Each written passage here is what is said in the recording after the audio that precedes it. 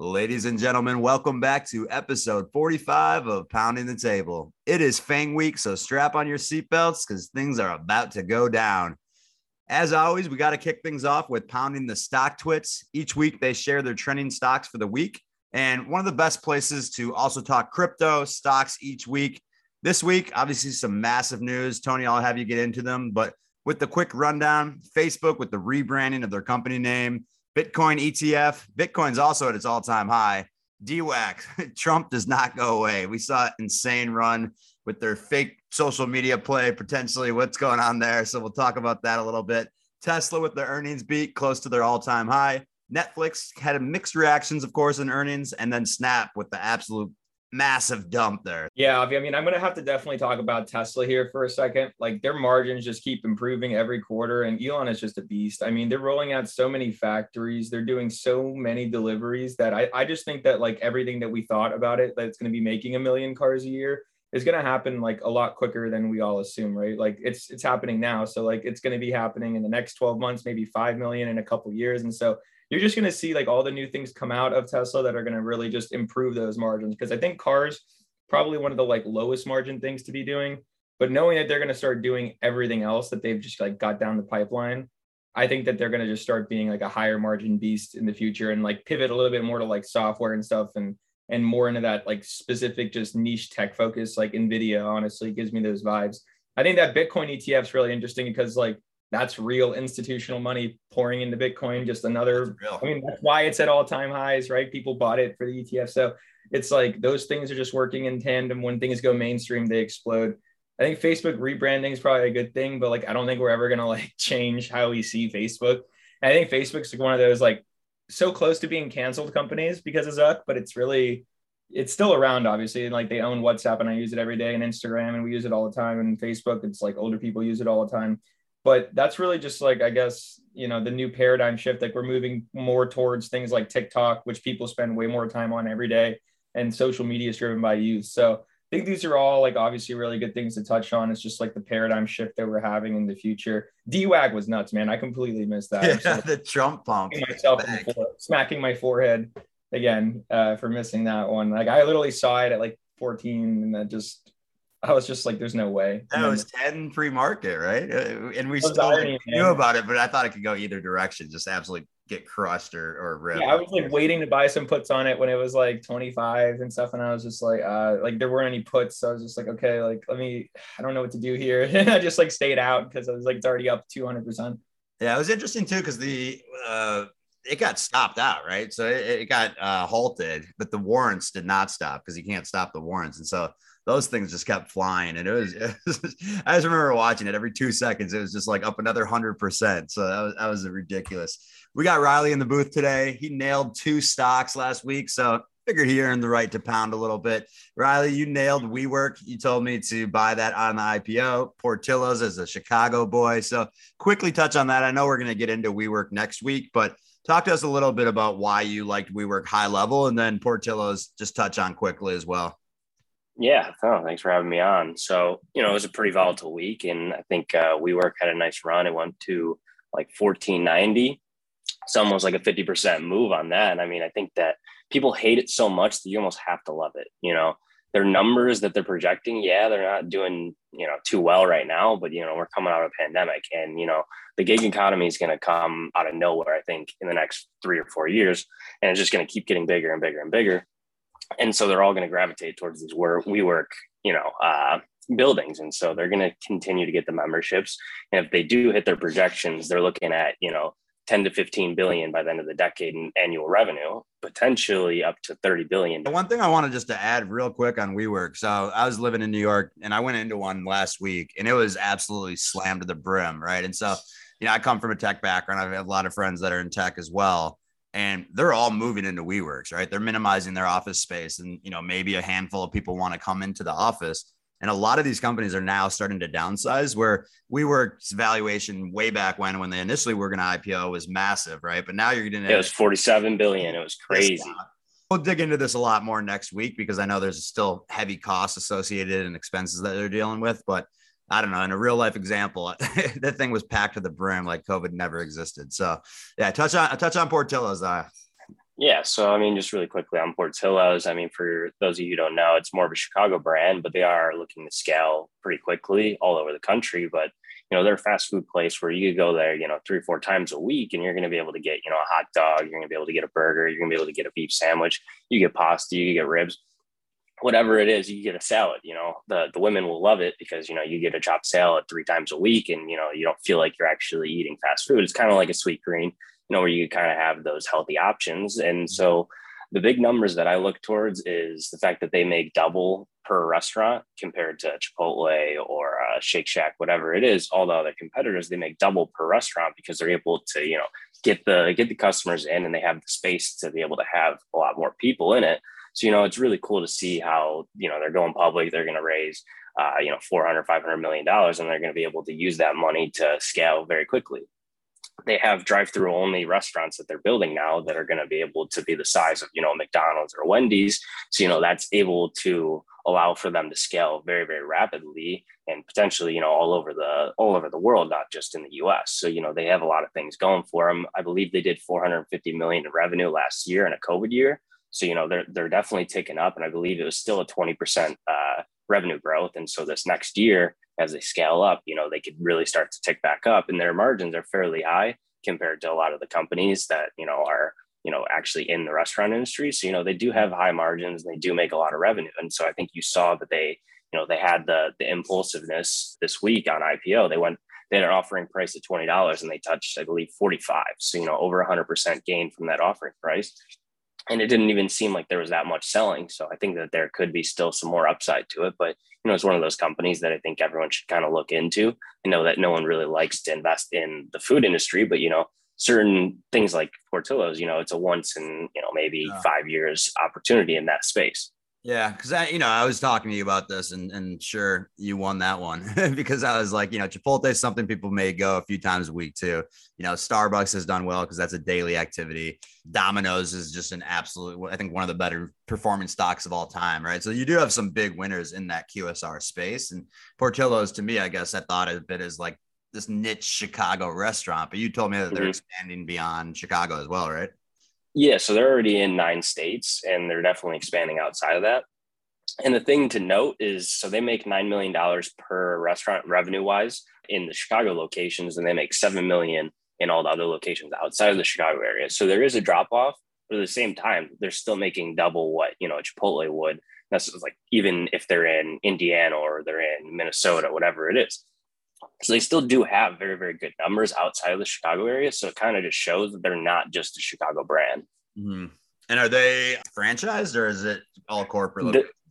So far, it's just corporate, but I believe when I was reading into them that they will look towards franchising it. And so it started out in 1940 something, 50 something. And the guy who started it was called Dick Portillo. And so he ran it up until, I believe, 2010, 2011. And then he sold out for $1 billion to a corporation, some private equity company, whatever it was.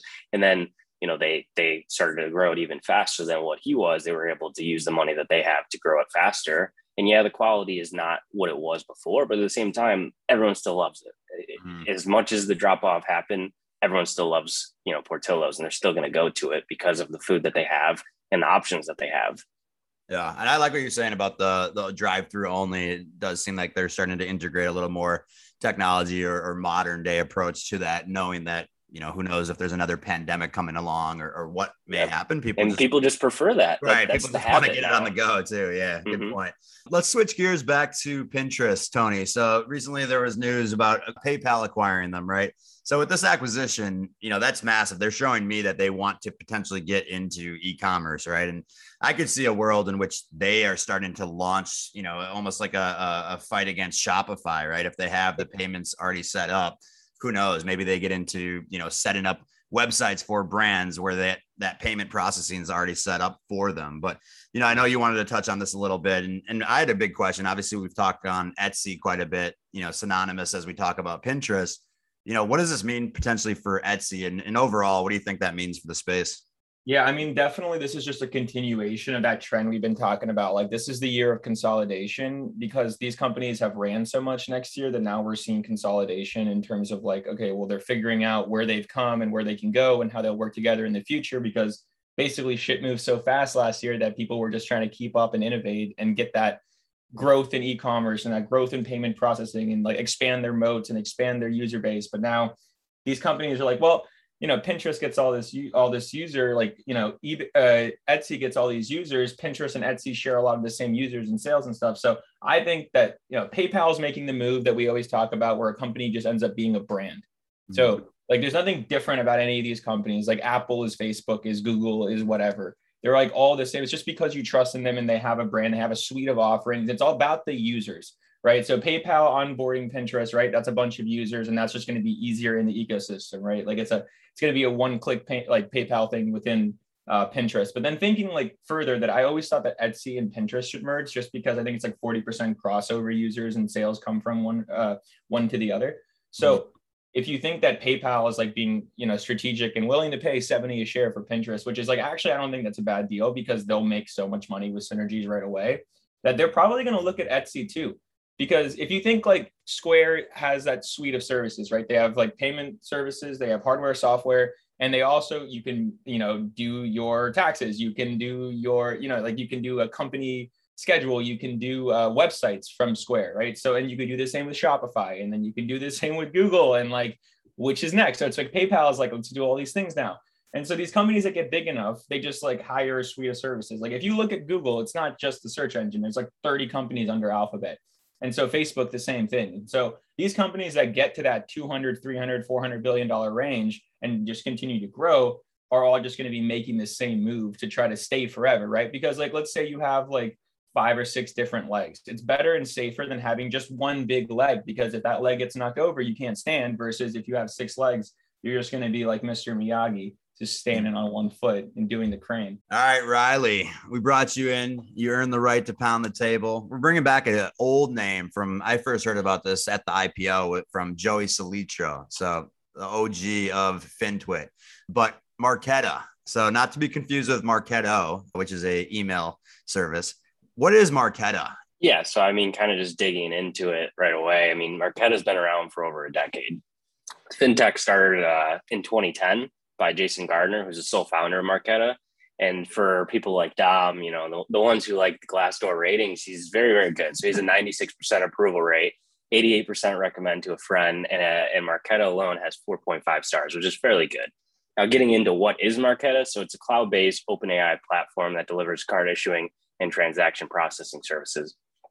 And so this is basically just tailored towards the developers, technical product managers, and, visionary entrepreneurs at these innovative companies that, we'll mention later on.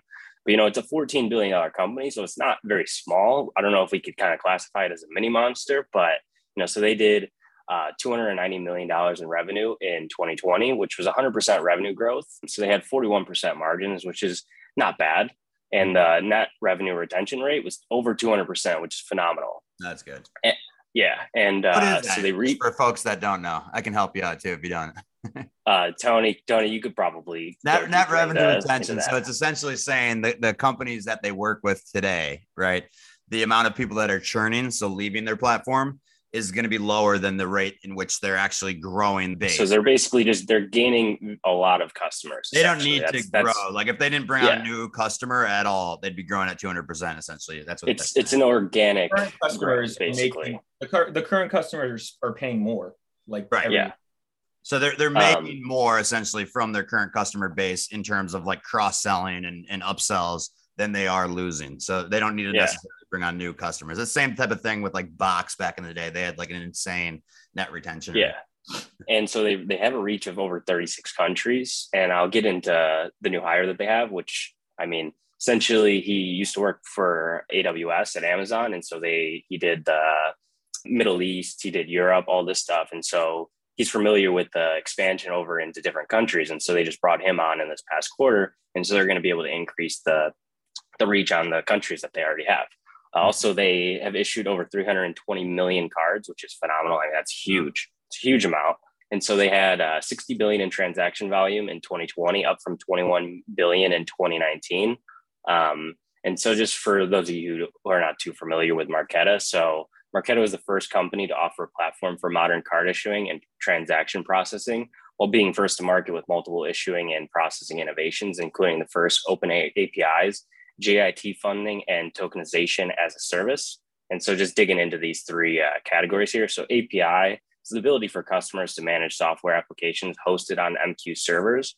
JIT funding, also known as just-in-time funding, automatically funds an account in real time during the transaction process.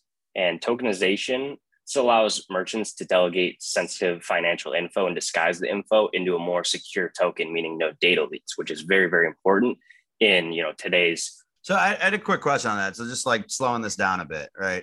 So you mentioned that they're a card issuing. So is that like actual like a credit card or something that 320 million cards have been issued? So is that in people's wallets today then? So they basically have three different types of cards. So they issue a physical, a virtual, and a tokenized card. And so this is all into that 320 million cards. So it can be basically anything that a company would want in a card, they offer. Gotcha. Okay. Tokenized. Yeah, I was gonna say Tony's just he poked his head up real quick when he started talking about tokenized. That's in that crypto world for him. So are they in crypto then as well, or what? Like yeah. I'm trying to get an understanding, and in real world, like there's a lot of cool buzzwords that you were saying in there, and it sounds interesting, but I still am trying to figure out exactly like what they do and how they make money. Yeah, no. So they just signed on Coinbase, Backed, all these other wallets, and so they're able to essentially put them onto their platform. And like the Coinbase card that Coinbase is releasing, that I think they already have released. So that works. That's a part of Marqeta's platform. And so bullish, Riley. That's so freaking. I just have to jump in for a second and just say how bullish that is. Like, if you think there's 70 million people on Coinbase, and I have a buddy who's been like one of my like good friends from high school has been investing in crypto for like years, just like dollar cost averaging. And he's like, it's actually like my coach from cross country. He like goes to the grocery store when Bitcoin is ripping to buy groceries off his Coinbase card. So it's like, that is going to be a thing, right? Like if you see like, inflation's continuing and you see that people want like a deflationary mechanism, it's like people will be flocking more and more towards using a Coinbase wallet because you can also have cash in there, right? Like if you want to like switch between cash and crypto, and I think people will be doing that more and more synonymously, like just more and more daily, then that's super bullish for MQ. And then I also like the fact that Square is very into like Web3 and crypto. And obviously Square is massive. We've talked about it 100 times in the payment ecosystem. And they are like, people had concerns because MQ is so involved in Square. It's like, yeah, like I'm concerned that it's involved in one of the biggest companies in the world for payment processing. That's like the 8th biggest app in the world. Can you touch on that, Riley? Because it's like that was my biggest thing too. I'm glad you brought that up, Tony, because I think it was like, wasn't it like 70% or so of the revenue is coming from Square? And so I know that pulls red flags for a lot of investors where it's like, okay, God forbid if they lost that customer, that's the bulk of their revenue, right? So is that fear? You just mentioned Coinbase, so they are getting new customers, but talk to that a bit for sure. Yeah, so right now Square accounts for 70% of Marqeta's revenue, which is fairly high. But the way that I look at it is imagine having a Messi or having a LeBron James on your squad for the next 3 years, because they are signed through 2024. Not to mention they own 1.1 million warrants, which are at a milestone. It goes on a milestone. So, as they go through the contract, then they are awarded more warrants. And so we could assume that if they do get renewed even further than 2024, there's going to be more warrants, which I'm fine with. And when you keep someone like that, your business is going to run perfectly fine. Not to mention they also have so they do profit sharing. And so the higher the transaction volume that a client brings, so, Square, for example, or Affirm, for example, if they have a high transaction volume that's being passed through Marqeta's platform, then they get more of the profit sharing. So it entices these bigger clients to stay on instead of, just, whatever it is, everyone has the same fee structure, whatever it is, the lower clients, they are, paying Marqeta the same amount that Square is. That's not how it works. So they're able to keep Square on, and not to mention they had a Afterpay as a client, and now Square acquired them, so now they even get more. That concentration will probably rise a little bit, maybe on that, depending on how Affirm does as well. But having those two together, that's a pretty big juggernaut that you're going to have as a client, which, I'd rather have a large client than have, a bunch of small ones that are not even at the size of Square. So I'm fine with it being Square. Just buy them, right? Square's just going to buy them. Like, I mean, Square bought Afterpay. But they could, but you got to see what happens after this Afterpay, acquisition closes. It's a $30 billion acquisition. They're a $120 billion company. You got to be able to digest that first before you even think about acquiring. Yeah, I mean, in time, but I think that like it makes sense, right? Like if you think that they have the contract till whenever they have it, right? Like somewhere along the lines of the next couple of years, when Square is a $500 billion company, buying Marqeta for $30 billion is like nothing. Yeah. They could, but at the same time, you're also pulling a SoFi Galileo type thing where you acquire someone who potentially is, that's going to be a bunch of your competitors. And so it can essentially, people are going to leave Marqeta if Square acquires them. So you're looking at a way where you can, instead, you do a very, very favorable deal with Marqeta. And that means that they're going to be the middle partner and you don't need to acquire them. And you essentially are going to pay lower fees. So there's no need for them to even acquire Marqeta. And yeah, if you wanted to try and, hurt your competitors by buying Marqeta and then, cutting them off, you can no longer use Marqeta. That'd be, it'd be one move, but I don't think that would even happen. But, I just don't, I like them as a middleman in everything. And that was the reason why I don't really like SoFi as much, is because they bought Galileo, and Galileo has a bunch of clients that are now, direct competitors with their owner. And so I don't like that as, but I mean, you should think about it like this, Riley, in my opinion. Like, I think Galileo is the only reason why SoFi is interesting, because like they have like a much better technology. Like that's the technology that a ton of people use, right? So like if a ton of people will start using Marqeta, people like to cut out the middleman. That's why Web3 and DeFi and crypto is so big, because there's no middleman. Like I'm the bank and I'm the user. So like, I think that, over time we'll just see like monopolies form. So like, I think we're both going to be right. I just want to see like, it could happen. Can't both be right. They either acquire them or they don't. Yeah.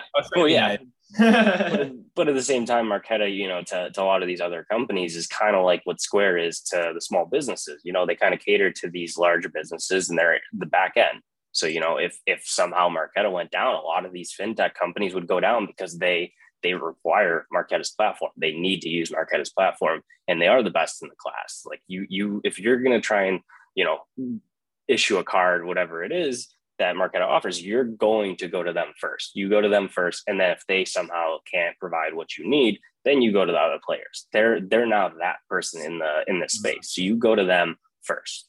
Who do they compete with? Like sometimes that helps me understand a little bit more of that space they play in, right? Like do they have current competitors? And then once you touch on that, they do have revenue too. I want to know how they the different forms in which they make money.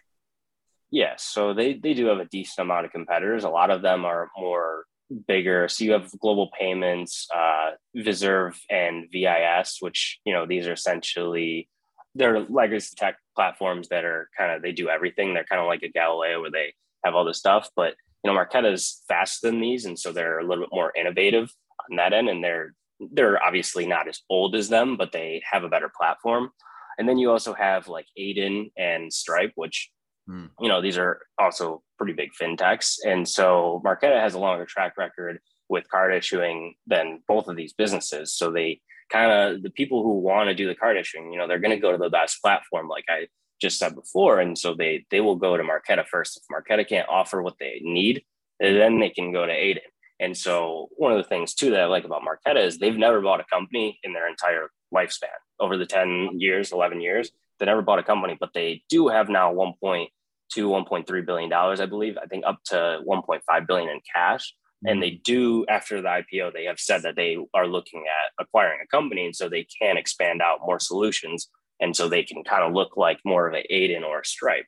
So, it's very interesting to kind of see where they can go with that. But I mean, they do have a lot of different ways to make money, so they make money from interchange fees, which is, generated by these processing payment transactions on the platform. And they also make money on ATM fees, fraud monitoring, tokenization services, monthly platform access. So, they do have a lot of different revenue streams that they have already, but, being able to have that cash on hand to be able to go out and, add to the revenue streams, essentially get new legs. Like Tony said, you need to be able to have more than just, one or two legs. You need to be able to have those 6 legs where, if one of them falls, 2 of them falls, you're going to be fine. And I think that that's where they're kind of heading.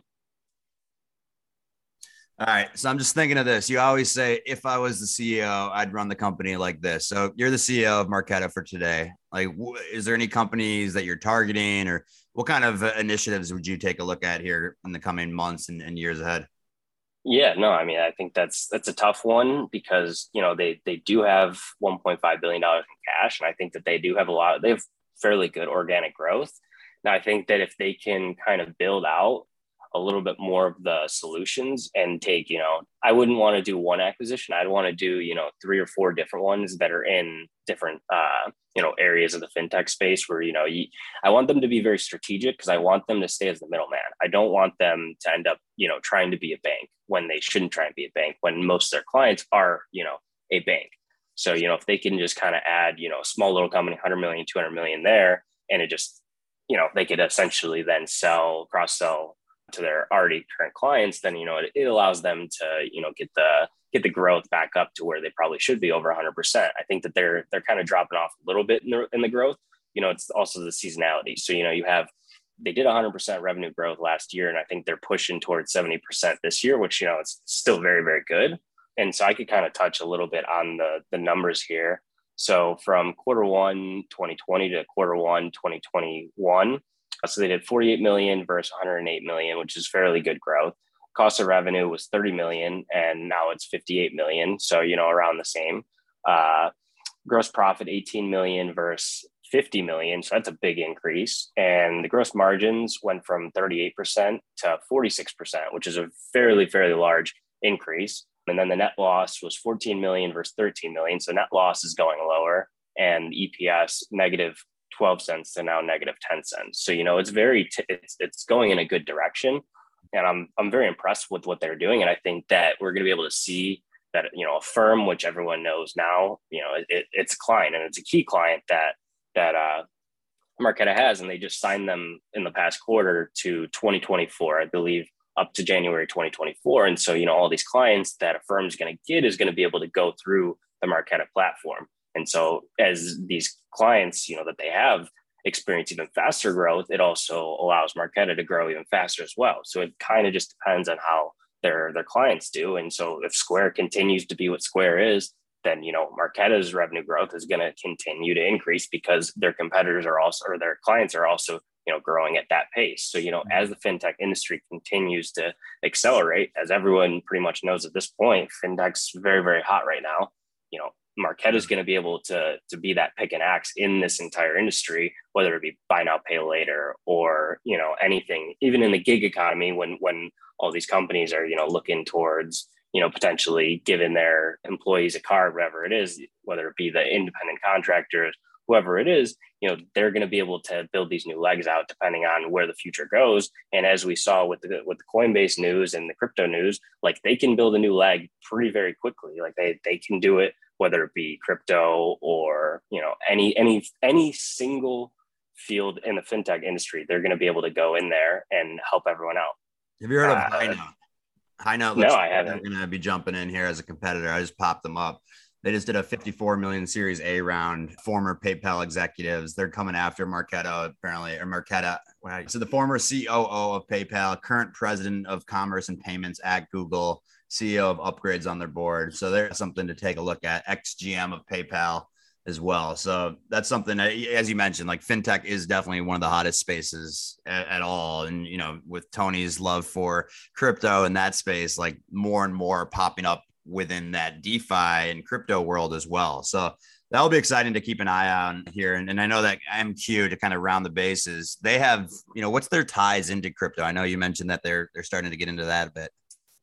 Yeah. So, I mean, so they work with Coinbase, like I said before, so they have the tie-in with, a lot of these larger crypto companies. And so when they want to issue, rewards, whether it be, with money or even crypto, they could, a little bit of Bitcoin on a cashback type of thing, it goes onto that card that this person's using. And so Marqeta issues this card that is tied with, Coinbase or a backed, whatever the crypto company is, and so as these companies, continue to get the clients, get the customers. And I believe I saw that the US, like up to 60 something percent people in the US now hold crypto, and or I think it was 14% in the US hold crypto, and 60% of the people in the US want these rewards. And so it's a very, very large amount of people that want these cards and stuff like that Marqeta can offer. And so it kind of adds, a little bit more of the growth that I think that we're kind of seeing on a lot of these things like buy now, pay later. So I think that you're going to see these legs that Marqeta is building, they're going to experience the 100%, 200%, 300% revenue growth in just that single leg. And just for an example, a lot of people love buy now, pay later. So Marqeta essentially year over year did 350% revenue growth on just buy now, pay later. And that's not even including what this next quarter is going to look like after Affirm, gained all these different clients, Amazon, all the fun big companies that, everyone's hearing about. Like that was not even into the revenue growth that we saw. So, you're going to be able to see in this next quarter how well, Marqeta is actually handling these platforms and how the growth is going to look like, going forward the next, 12 to 24 months. And one of the things I kind of want to touch on is like the clients that they have, not just in the crypto, not just at Square. So they have DoorDash, they have Uber, they have Affirm, like we said, they have Afterpay, they have JP Morgan, they have MasterCard's buy now, pay later, they have Google, they have Klarna. I don't know. I always mess that up. And then they also have Instacart. Yeah. Then they have Instacart. So, they're gaining these companies that are massive. Instacart's not going anywhere. Uber's not going anywhere. DoorDash is going nowhere, or it's not going anywhere. Yeah. All these massive companies. Sure. Yeah, exactly. And Instacart, I mean, everyone kind of, I think in 10, 15, 20 years, no one's really even going to want to go to the grocery store. They're probably not even going to, they're just going to be warehouses like a Sam's Club where you just click whatever you want and then it gets delivered. And so, Marqeta is going to it's going to be the platform that, after or Instacart, runs on. And so you're going to be able to see all these other companies too. They're going to be able to gain new ones every single year, every single quarter, even that are going to just be in these different little industries like e-commerce, all these different huge industries that are going to come around. They're going to be the backbone of these industries, because without the payments, then you're going to have no commerce.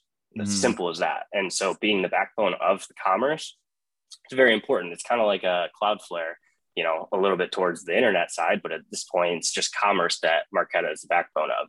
So that's why I'm very, very bullish on them. As you could call them a pick and axe, but at the same time, like without them, like do you really call Cloudflare pick and axe? Probably not. They basically are the internet at this point. They run the internet. Without them, we saw what happened. It's really right. You're saying pick and axe. It's pick and shovels, my friend. Yeah. Okay. My bad. Pick and shovel. Violent. Yeah. Definitely axe murderer. This is definitely interesting. And you mentioned that just to kind of get a few people to perk their heads up, and that's been absolutely on fire. So huge shout out to Rahul, who kind of continued to pound the table after Tony. What'd you hit that at initially? Like 30 or something ridiculous? Yeah, I think so. When the internet went down because of them, I think they were like 30, 35. So if you would have bought when the internet crashed because of them, then you'd be a very wealthy person. I first bought it at 19 and I dumped it as soon as the first earnings exploded it. And then it just like never looked back. New all-time highs every single I got back in the 30s, and then I was like selling in the 60s and 70s, and now it's 100 points higher. But like, obviously it's overvalued. But I mean, great things can stay overvalued. Software is trading at like 50 to 75 times sales. So speaking of software, Tony, let's kick this over to earnings week. It's really the Super Bowl of earnings week this week. Starting off with Facebook here on Monday. On Tuesday after the close, we got AMD, Microsoft, Google, Visa, Twitter, Robinhood, QuantumScape. On Wednesday in the morning, we got Boeing, Coca-Cola, GM, McDonald's. So boomers, wake up. That is your morning for you guys. We also have Spotify in the morning. And then at the close, we got Ford, Teladoc, Twilio, ServiceNow, Upwork, and eBay. Thursday, before the open, we got Shopify, MasterCard, Caterpillar, Merck, obviously with the COVID news here, AB InBev, Comcast, SiriusXM. And then after the close, we got the beast with Apple, Amazon, Starbucks, Western Digital, Atlassian. And then Friday, we got more boomer stocks. We got ExxonMobil, Chevron, Phillips 66. And then if you're trying to take a cruise, Tony, Royal Caribbean Group will also be after, or excuse me, before the bell there on Friday. Yeah. So what are you looking at? We got all the FANGs here. We got some big names as well. But what are you specifically excited about? Looking at the FANGs and then like some beasts like Shopify coming out this week. Like I'm really interested that Shopify added NFTs to their marketplace. So I want to see how that how people react to that once they start like showing guidance and like what they're thinking about doing for that. That's definitely, my focus on crypto now. So that's going to be interesting to watch. With that Netflix, destruction that we kind of saw there, like obviously there was a mixed earnings, but they have some exciting things coming up with the game. Like, do you think this is going to affect the rest of the FANGs, or how will that impact everything? Yeah, I don't really think Netflix is like a really great, sure, because like Netflix is based on like it's a lot of it's like ads, right?